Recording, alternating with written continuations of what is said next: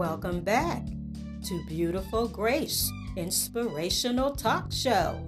Awesome is our God. He's good and He's worthy. I'm so grateful He has spared our lives one more day. Things may not be perfect, but the God we serve is. He knows all and He sees all. There's nothing hidden from the eyes of the Lord. I hope everyone is well and in good spirits. For those who need encouragement, know that everything is well. You are not being ignored. He sees your situation, and there is an answer. Keep working your faith, because that's what it takes to move God. I will not be before you long at all. I just wanted to share a reminder with you that I think we all need from time to time. When you pray concerning your enemies, make sure you're praying from a clean heart. We cannot disguise the things that may be hiding on the inside, but God knows what's in the heart of every man because He made it. Although we've all experienced some type of hurt or betrayal, God is paying attention to your response or the manner in which you handle your enemies. Matthew 5:44 says, "And pray for them which despitefully use you and persecute you." This scripture tells me that even though your enemies may mistreat you, there is a proper way to handle them, and that is through the weapon of prayer.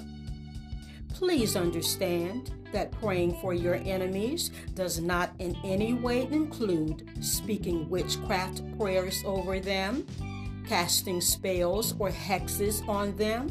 It does not mean speaking ill of them. Those types of things only reveal the nature of your heart.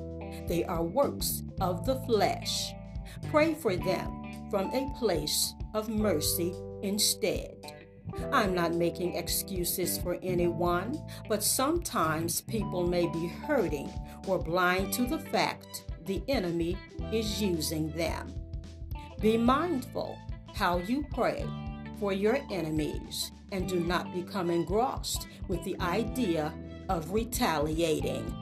Leave your enemies alone. Vengeance is mine, says the Lord. This is something I had to learn for myself. There have been times I wanted to avenge a wrongdoing through the use of violence. Had God not stopped me, I would probably be in prison. Not only did He keep me from making a fool of myself, but a terrible demise came upon my enemies.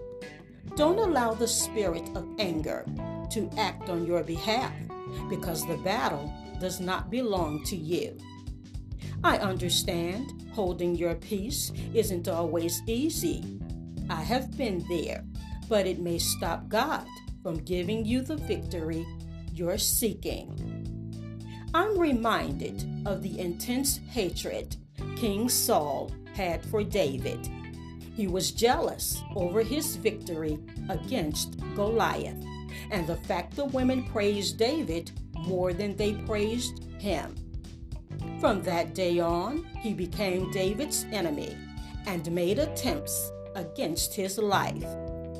Even though God allowed this evil spirit to come upon King Saul, He did not let his efforts prosper. Although your enemies may be planning your downfall, God will not allow their efforts to touch you. Proverbs 26:27 tells us, "Whoever digs a ditch shall fall therein." Even though David had opportunities to kill King Saul, he chose not to because of who he was. The chance to get back at your adversaries may present itself, but it's only a test. Don't get baited in with ideas of seeking revenge. God will pay them back. Remember, there's no rest for the wicked. Psalms 37:10 assures us, "For yet a little while, and the wicked shall be no more." Leave your enemies to God. Pray that He will open their eyes and change their hearts. When people are under the influence of the demonic, most times they don't even realize it. Things did not end well for King Saul. They never do when we set out to commit evil against God's anointed. No one can stand up against your enemies the way He can. No one can fight for you the way He can.